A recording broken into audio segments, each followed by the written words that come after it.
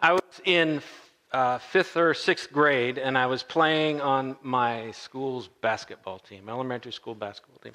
We were the Linwood Lions, by the way. Yeah. And I really enjoyed playing basketball. Practice was always right after school, and usually at my home, I would go home and there'd be no one there because I grew up single-family home. My mom worked, and lots of free time, lots of independence, lots of decision-making on my own. But there was one basketball practice where I remember I'm out there playing basketball and I'm shooting hoops. I'm having a pretty good game, and I kind of had an advantage where I was really tall.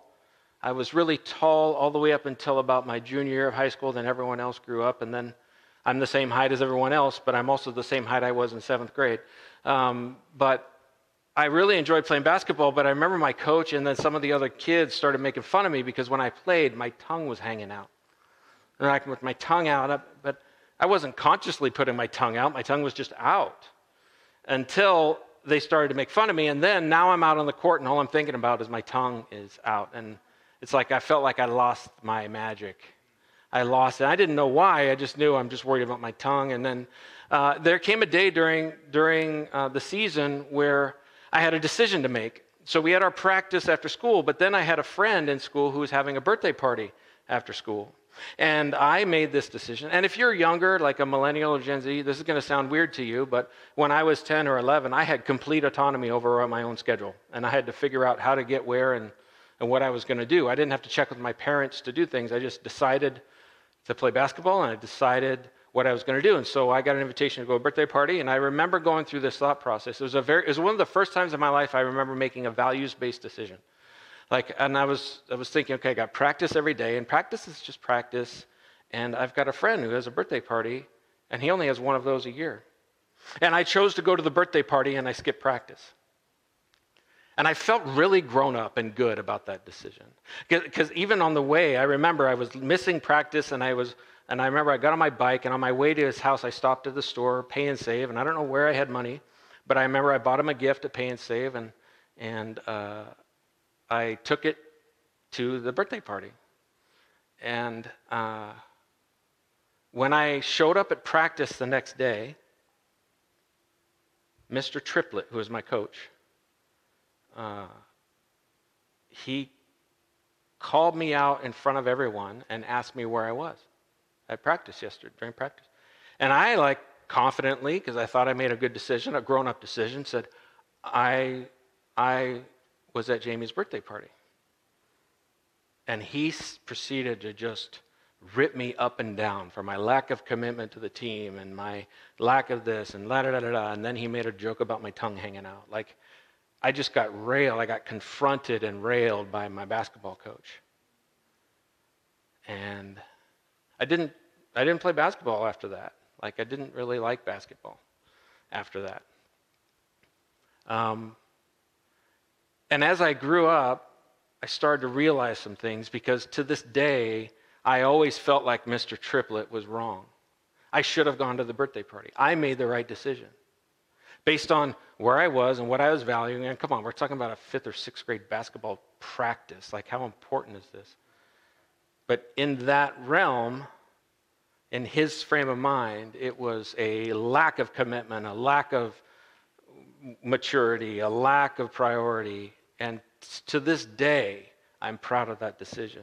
And a couple things in my life have happened that helped me solidify, because it was when I was in high school, this amazing basketball player comes out of the University of North Carolina, and he starts lighting up the NBA, and his name's Michael Jordan, and what's the one thing they keep making fun of him about? His tongue's hanging out. And I'm like, I think it was the spirit of excellent, or of basketball excellence that was trying to descend on me in the fifth grade with my tongue hanging out, and I could have been Michael Jordan if I would have kept my tongue out, and because it really did feel like that was where the magic was. And so Mr. Triplett was wrong about the tongue, and he was wrong about the birthday. And I still feel that to this day. And that's never left me, that conviction that, yes, the coach said this, but I really felt in my own decision that I made the right decision. Now, I know that seems trivial and it's a while ago, but have you ever had one of those moments where you are being confronted and you're being called out and you're facing your accuser? You're facing the authority, and it may be something that you did do that was wrong. Maybe it was, and I think we all have this like at report card time when we're going back to class and we got to deal with our grades. Or maybe it's as an employee, you have a review and you know that you have not been giving your best to your employer. Or maybe you've stolen something and you're being confronted with the owner of the thing you've stolen. But you have that tension and you're like, oh no, I'm going to be faced with this thing. I know we've all had those moments. We all have those fears that we're not quite measuring up to someone's expectations. Whether they're accurate or not, there's that insecurity and that fear. We are in this series called Breakthrough, and I want to remind you, if you remember, Church Online, if you remember, go ahead and type it in the chat. What are the 3 biggest barriers to breakthrough that we have? You guys remember? The 3 biggest barriers are me, myself, and I, right? Because even in the scenario of my basketball coach, I could look at him and go, he's a barrier. But no, the reality is the way I process that story determines whether or not it's a barrier or a catalyst, right? I'm processing that story going, I made a good decision. He didn't like it. He was operating in a different set of values than I am. And it's a catalyst for me to be confident in my decisions and priorities because I still think I made the right decision, right? So the barrier that would be wouldn't be Mr. Triplet. It would be the story I tell myself about what that is. And we all have that in our life, and I want to encourage you. Look back at your life, even this last year, 2 years, 10 years, 20 years, 50 years. What are those narratives that you play in your head that tell you about who you are and what your past is? And sometimes when we have trauma as a teenager, that imprints itself through the emotional maturity of a teenager. And that carries with us for the rest of our life. And we have these narratives that say, I was this as a child, therefore I am. And if we take that scenario, that past, that trauma, that accusation, that failure, that sin, whatever that is, and we explain that narrative to ourselves through the maturity of an adult, we can reclaim that, and it no longer has to have that impact and no longer has to be that barrier. But what that means is the barrier, the stronghold, the thing holding us back from breakthrough is still me, myself, and I. Because we can decide how to handle and process those things. And the little trick that I've learned that really helps myself, that if there's something I don't know and I just can't know, there's certain things that we can't know, right? Like an example is like, will there be pets in heaven when we die? We can't know that. The Bible is not clear. There's arguments to be made, and the Bible, I don't think that God ever wrote the Bible to say, I just want to make sure they understand that they're going to see their turtle in heaven. But if there's something we can't know, I'm going to choose to believe the hope. Why not? If you got to choose, there's 50-50, you got to choose. Why not choose the hope? What's the damage in that? And I figure out, like, if I'm in heaven, and I'm wrong about pets in heaven, I'm going to be so enamored and overjoyed that I'm in the presence of God. I'm going to be in a much better place to handle the fact that I'm never going to see Sadie again than I am right now. So I'm going to defer that disappointment till heaven, right? So now I can live in the hope that, yeah, that could be. That's cool. And I think about that type of stuff. And even about like friends and family who have gone before us and we don't know what their relationship with God is.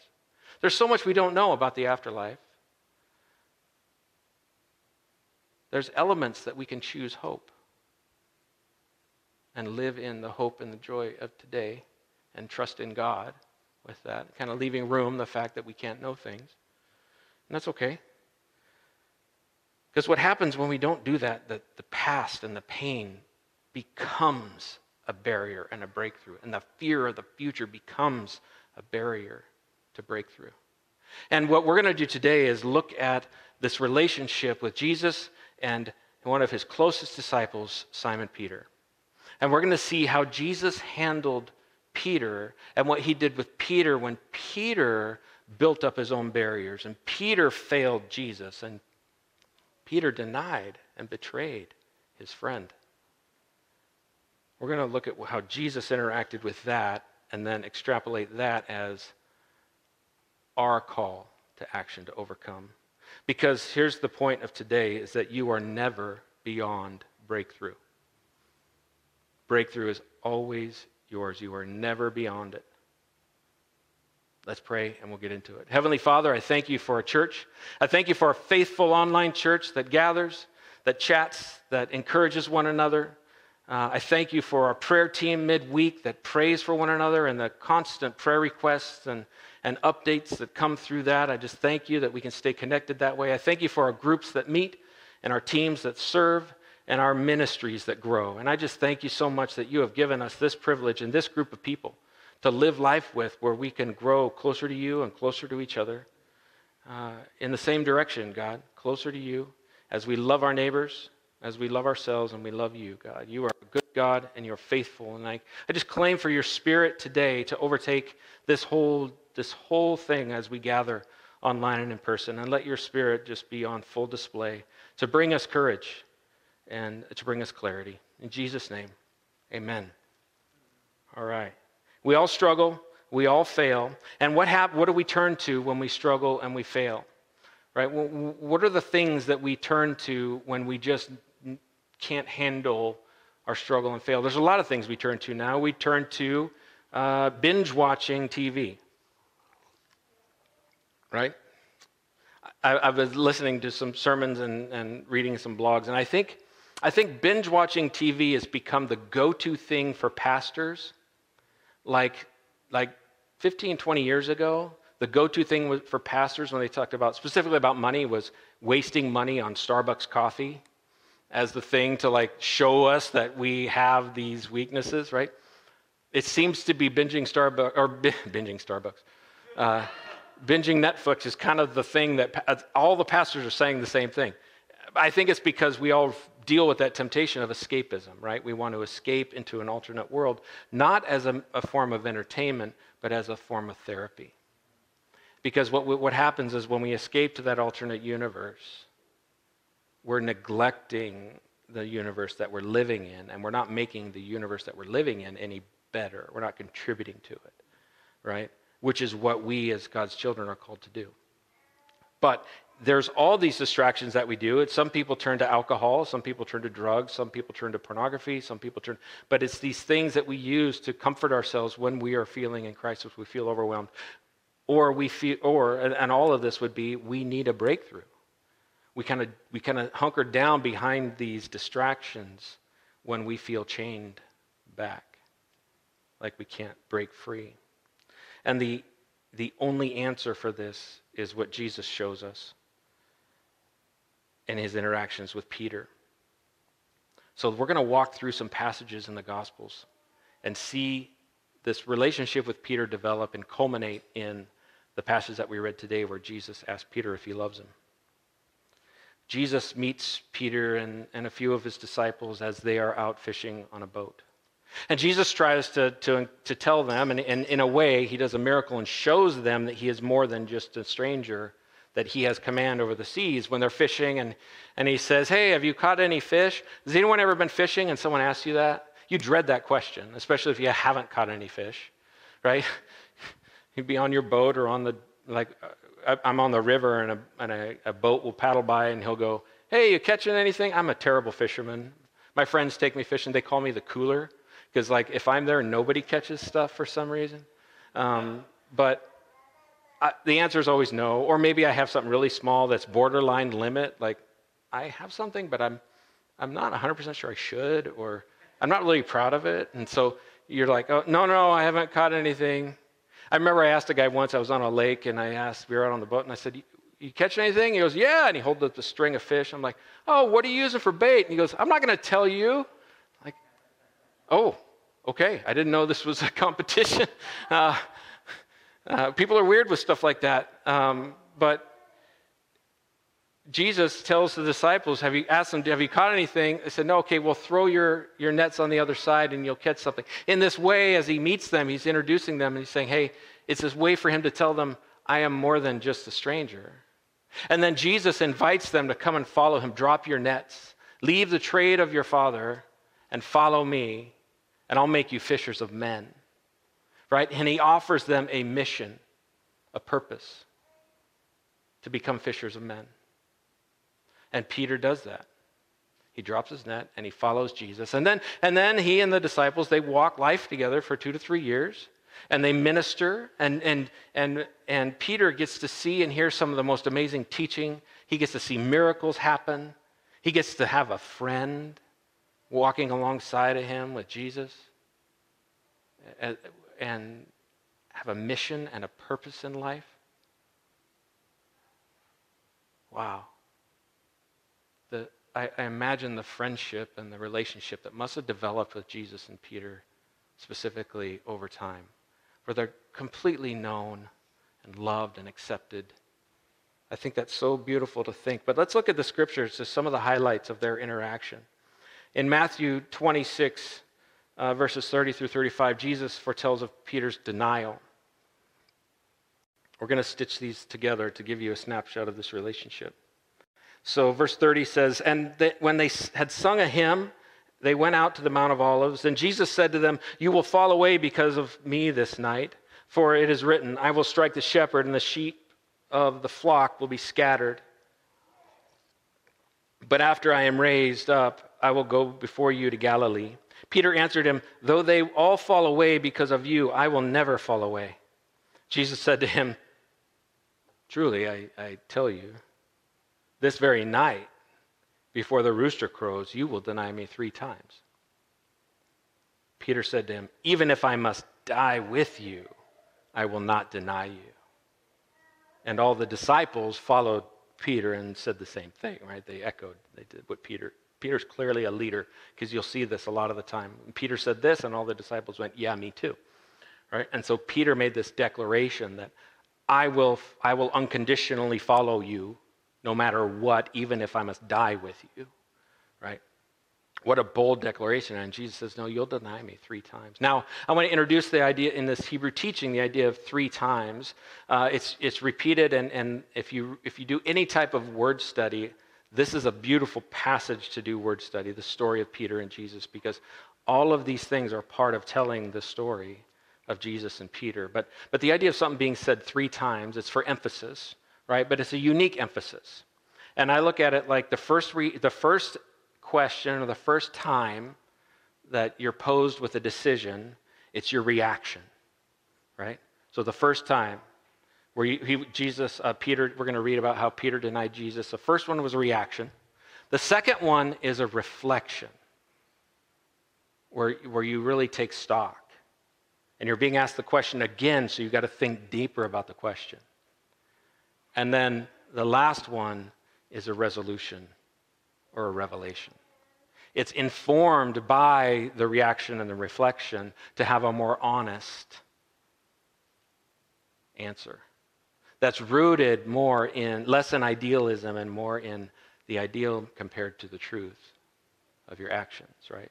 So the teaching of 3 times comes out all throughout this story of Jesus and the disciples. So verses, let's see. Yeah, where Peter makes the claim that unconditionally I will follow you, I'll never betray you, right? And then we have this interaction where Jesus and Peter, where Peter gets gregarious. You kind of get this idea of the character of Peter, where he's all reaction. His whole thing, everything he does is about reaction, right? He's the one that makes the bold claim. He's the one here in Matthew 26, 50 through 56. Jesus said to him, friend. He calls him friend. Don't lose that. Hold on to that. He calls him friend. Do what you came to do. Then they came up and laid hands on Jesus and seized him. And behold, one of those who were with Jesus stretched out his hand. This is Peter. Stretched out his hand and drew his sword and struck the servant of the high priest and cut off his ear. Then Jesus said to him, put your sword back in its place, for all who take the sword will perish by the sword. then Jesus was taken on his way, and we pick up the story later, about 20 verses later in Matthew 26, where the Jesus, where he prophesied the betrayal, actually happens. Same day, because he says before this day ends, before the sun sets.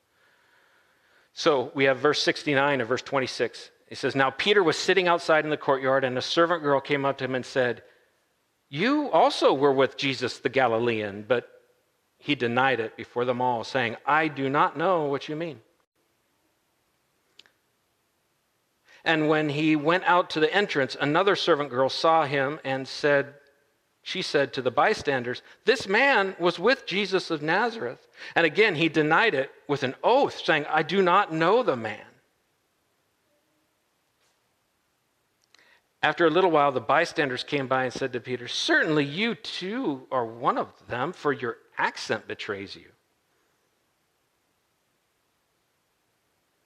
Then he began to invoke a curse on himself and to swear, 'I do not know the man.'"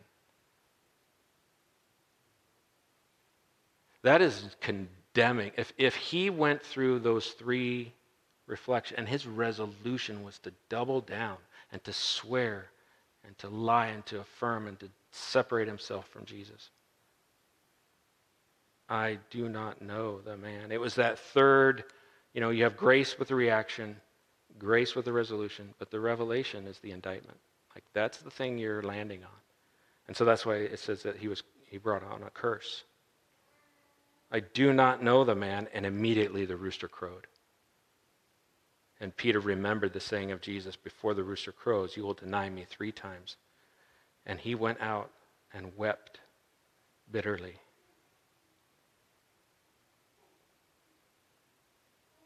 When we reflect on our past and the sins that we have done and the things that we feel shame about, because I can imagine that shame is what he felt. Shame, guilt, resentment. You start to mistrust yourself when you do stuff like that. You start to tell a narrative about yourself, about your worth and your value, your integrity. And you start to put on this identity that you just aren't. After 3 years of Jesus telling him that he has worth and he has value, Jesus' definition of Peter didn't change. But Peter's behavior caused Peter shame. But Jesus didn't heap shame on him, did he? So we catch up in this passage that we're reading today, John 21, verses 1 through 19. After Jesus revealed himself again to the disciples by the Sea of Tiberias, and he revealed himself in this way: Simon Peter, Thomas, called the twin, Nathanael of Cana in Galilee, the sons of Zebedee, and 2 other of his disciples were together. Peter said to them, "I am going fishing." They said to him, "We will go with you." Peter, clearly a leader, once again, right? Where's Peter going after he feels like he's betrayed and lost Jesus? Goes back to where he was before Jesus called him. Back to fishing. He resolves back to the identity he had before he met Jesus. I've failed. I'm going back to fishing. And I would say that's just very reflective and true about what we do. When we feel we fail, we resort back to who we think we are without Jesus. So they said, "We will go with you." They went out and got into the boat, but that night they caught nothing. Just as day was breaking, Jesus stood on the shore, right? So this is kind of calling back to how he met the disciples in the first place, right? Jesus stood on the shore, yet the disciples did not know it was Jesus. Jesus said to them, "Children, do you have any fish?" They answered, "No." And he said to them, "Cast the net on the right side of the boat, and you will find some." So, experience says when a stranger tells you to cast the net and you do it and you get fish, right? So they did it. They cast it, and now they were not able to haul it in because of the quantity of fish. That disciple whom Jesus loved therefore said, that the disciple who Jesus loved is believed to be John, he said to Peter, "It is the Lord." And when Simon Peter heard that, he put on his outer garment, for he was stripped for work, and he threw himself into the sea. And I can imagine that wasn't like he donned on his outer garment, like he grabbed his outer garment as he's running. Like, can you imagine? I can imagine, like, that anticipation, that hope, that I would be thinking a repentant and joyful heart, like there's another chance for me. There's a chance for me to be redeemed and restored, and there's a chance for relationship. He's still here. There's like the grace of God that he appeared to Peter. And Peter's it just fits with the character of this guy that I love. I just love that it's just all heart, all drive. He's a high D and a high I if you're a disc, like that's like and he's just all there, and he's just, I'm all in, and that is my Lord. I'm going. I love that. The other disciples came in on the boat, dragging the net full of fish, for they were not far from land, about 100 yards off. When they got out on land, they saw a charcoal fire with fish laid out on it and bread. Like, this is morning, right? And they come to the land. Jesus is there with breakfast. Like, come on, let's have breakfast. I got fish. Now bring your fish, Jesus says. Bring your fish, and bring some of the fish that you've just caught. So Simon Peter went aboard and hauled the net ashore, full of large fish, 153 of them. Like I said, that's going to be one of those questions that I ask, like, why 153? Like, what? There's got to be a meaning behind that number that we don't know. Why not 154, 152, 158? I don't know. We don't know. But there's 153 of them. And although there were so many, the net was not torn. Jesus said to them, "Come and have breakfast." And none of the disciples dared to ask, "Who are you?" because they knew it was the Lord. Jesus came and took the bread and gave it to them. This would be symbolic of the Passover meal, the Last Supper they just had. And so he took the bread and gave it to them, and so with the fish. This was now the third time that Jesus was revealed to the disciples, and after he was raised from the dead. And then in verse 15, the scene kind of shifts. They're sitting there after they've eaten breakfast, sitting around the fire. And when they had finished breakfast, Jesus said to Simon Peter, "Simon, son of John." You notice how he calls him Simon, son of John, giving him an identity that he had gone back to. Because when you are in a trade in that day, you're doing the trade of your father, right? And you are called the son of. That means you're doing what your father did, right? So he's saying you have gone back to being son of John. You've gone back to being a fisherman. So he says, "Simon, son of John, do you love me more than these?" He said to him. "Yes, Lord, you know that I love you." He said to him, "Feed my lambs." Now that word love is what I want to emphasize today. Like, as I said, this whole passage, especially this, verses 15 through 19, this is one of the most powerful reasons to use a word study Bible. Because I'm just going to talk about one word, but there's a lot in this whole text where if you look at what these words were used to, that we just assume meaning of, it becomes way more rich and powerful. But I'm just going to show you one of them today. When Jesus says to Peter, "Do you love me more than these?" The word that the Greek translators used, or that they translated into Greek from the Aramaic, was, "Do you agape me?" Now there's 4 different words in Greek for love. So when you're reading the Bible and you see love, it means one of 4 things. We're just going to talk about 2 of them. We're going to talk about agape love, which is sacrificial, unconditional love, which means that my love for you is 100% rooted in my love for you, and it's never changing. Agape, unconditional love, means my love for you comes from me, and no matter what you do, my love for you doesn't change. And that's a truth that we all know. Like, it's impossible for God, that's how God loves. It's impossible for God to love you more than he does today. Your behavior isn't going to get more love from God, and your sin isn't going to get you less love from God. God's agape love is 100% on all the time, right? And so when we talk about agape love, that's what Jesus is asking Peter. Do you agape love me? And Peter says, yes, Yes, Lord, you know that I do. You know that I love you. And Jesus' response to that is, feed my lambs. If you love me. If you love me. Then in verse 16, he said to him a second time, Simon, son of John, do you love me? Once again, do you agape me? Is your love for me unconditional? So remember, the first one is a reaction. Do you love me? Reaction, yes, Lord, I love you. Idealism, like, yes, I love you. I love you. And then the second one is, do you agape me? Do you love me?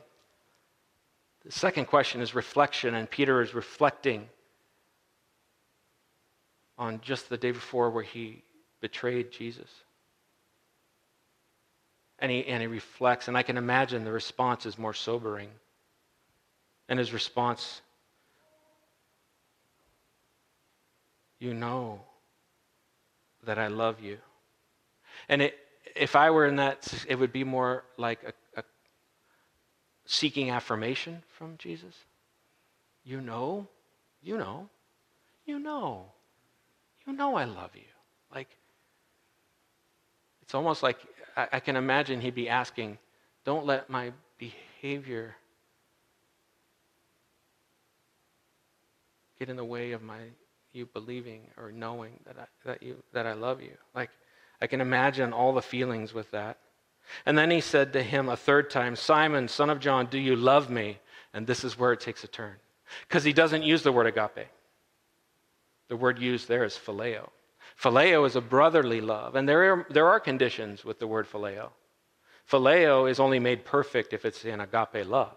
But phileo by itself is a brotherly love where there's this assumption that there is a give and take between us. And there are expectations for this love to be there in the Greek, the idea of phileo love. It's where we get the city name Philadelphia, the city of brotherly love. The word philanthropy, right? But this invitation of Jesus for, after the reaction, the reflection, for Peter to think about, do you phileo me? And this is where Peter's sadness comes through. Peter was grieved because he said it to him a third time, do you love me? And he said to him, you know everything. You know that I, and Peter says, phileo you. Now, Jesus said to him, feed my sheep. Then he says, truly I say to you, when you were young, you used to dress yourself and walk wherever you wanted. But when you're old, you will stretch out your hand, and another will dress you and carry you where you do not want to go. Then he said, to show by what kind of death he was to glorify God. And after saying this, he said to them, follow me. When Jesus uses that, another will dress you and carry you where you do not want to go. I don't believe that's just anecdotal. I believe that's related to this series of questions that he asked where he says, do you agape me? Do you agape me? Do you phileo me? Because the answer, Jesus' response to all three of those was the exact same. Like, feed my sheep, right? Or feed my lambs. Like, take care of those I love. And this, first time I taught this is where the phrase, we love to see people we love people we love. Right? And that is very true with God. And Jesus is saying the same thing. If you love me, love those I love. And what is he talking about? Feeding them. And I've heard a lot of and read a lot of which I think is like, the sentiment is true, but it's not fair or accurate to put that into this text or to read it into this text. But some preachers will say, this is why we have to, he's talking about feeding them the Word of God, and that's why we have to teach people the Bible. And now, all of that, the Word of God teaches, that's all good. It's just not fair to put that, it's not true to the text to put that into this text. But what do you feed them, right? And I think it's directly connected to this revelation of love that Peter is feeling, that Jesus is offering him. This restorative acceptance and love, because it's not lost on me that Peter denied Jesus 3 times, and Jesus gives him 3 questions to be redeemed with reflection, reaction, and resolution. Like, I have resolved. And Peter says, I have resolved that even in my own strength, The best I can do for you, Jesus, is phileo. And Jesus says, in that still feed my sheep. Our job is still the same. So regardless of what our past is or what our failures are, we're never beyond breakthrough. We are always able to lean onto Jesus, because that's what he says here at the end of this passage. You used to dress yourself. You used to try on yourself to love me. And the best you can do on yourself is phileo. But now, another will dress you and carry you where you do not want to go. And that's Jesus. Jesus is what carries us from the best we can do as human and allows us to live in agape love for him. And that restores and redeems us. And that takes every narrative that we have in our past that tells us we're not good enough, we're not strong enough, that we failed, that we can't do it on our own. Jesus is saying, yeah, without me, you can't do it on your own. There was a time when you tried to do it on your own, and the best you got, the very best you could do, is phileo. But I will dress you. I will make you a new creation. I will bring you to a point where when I ask you, do I love you, you don't have to respond with regret. You can react trusting in me that I will give you a new life. That your love for me is agape love if you let me love you and help you break through. I think these are the chains that when we don't lean on Jesus to rewrite our past through the lens of the gospel, through the lens of redemption, when we don't let Jesus rewrite our identity and make us a new creation, we are holding on to the chains of the past and we're refusing to be set free. And we have all these reasons why, but Jesus is saying, let me dress you. Let me adorn you with the fine linen. You know, Ephesians 5, Paul talks about the way Jesus cleanses us and presents us to God as righteous and holy. If we keep striving on our own, we come up with ideas, which I've never been a fan of, but the WWJD thing, do you remember that? Like the bracelets and the WW, the t-shirts. Like I even saw somebody got tattooed, WWJD. I never bought into that because I knew I wasn't J. Like, what would Jesus do? Well, Jesus did what Jesus would do. I'm not Jesus. Like, I could die on a cross and it would help no one, right? I could martyr myself and it would help no one because I am not Jesus. And I came up with a new one, and IHRKJLFH.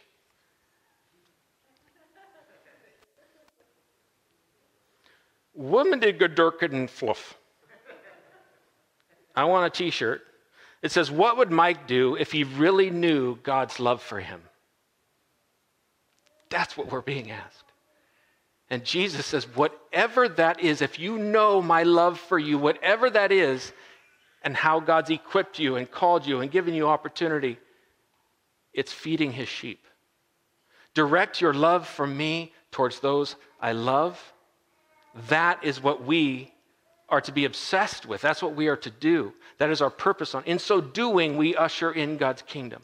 We bring God's kingdom to earth as it is in heaven. As we focus on WWMDIHRKGLFH. Right?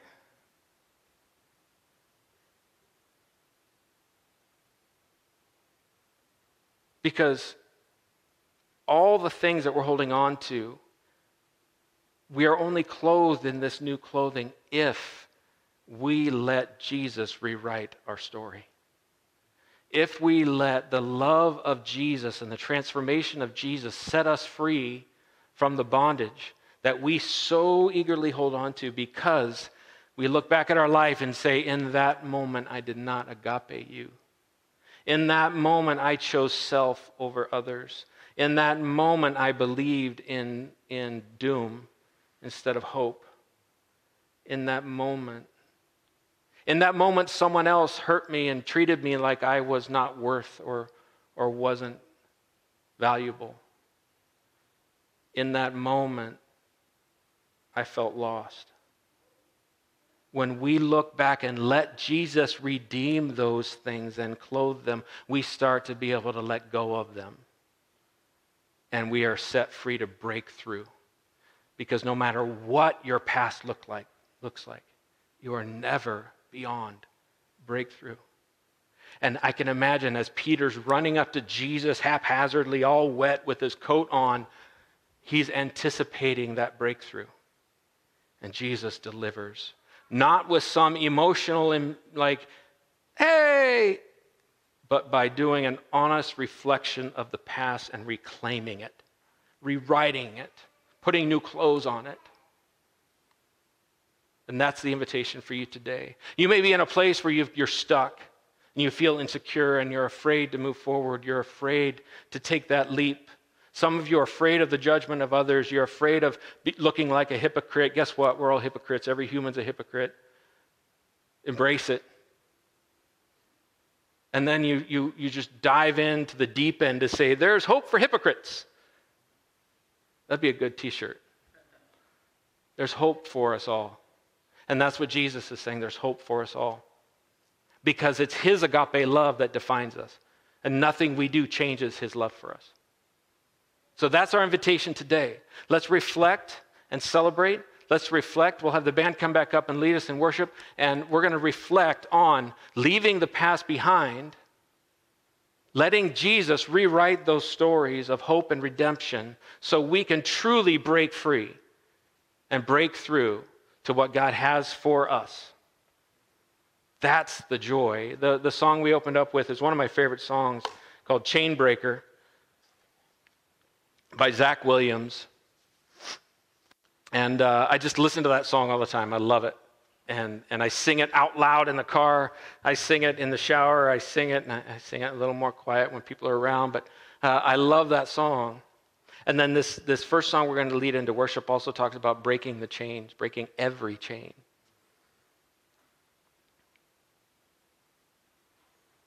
I want to invite you to let Jesus set you free to break the chains, because if you try to do it on your own, you will not get to unconditional love.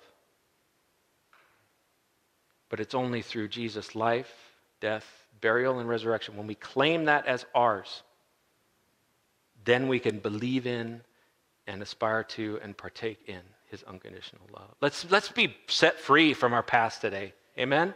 Let's be set free from those things that hold us back. Let's not believe the lies.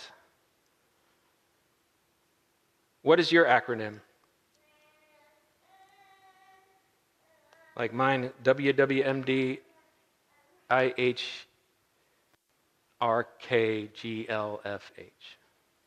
What would Mike do if he really knew God's love for him? And let's let that be our chain breaking today, is just know and believe in God's perfect love for us, and that he calls us to love others the same. Heavenly Father, I thank you for your word, and I just pray that this truly is a day of breakthrough, that we would see those things that hold us back, and we would just say, not today, Satan. These are not yours. I am not yours. We could look at our past and say, not me. I've been loved with a perfect love, and that transforms me and changes me, and I claim Jesus Christ as my Savior, as my Redeemer, as my Restorer. And Father, I just claim that as a church that we stand before you righteous and pure, not because of what we're doing, but because of what you have done, Jesus. And you are with us, and you love us, and you are walking with us, and you have sheep and lamb for us to love.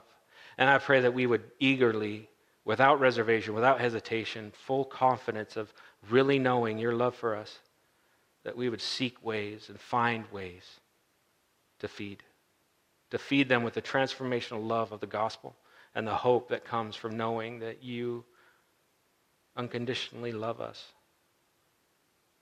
And that secures our present and our eternity. Help us to claim that we are set free so we can feed others with the joy of being set free. In Jesus' name. Amen.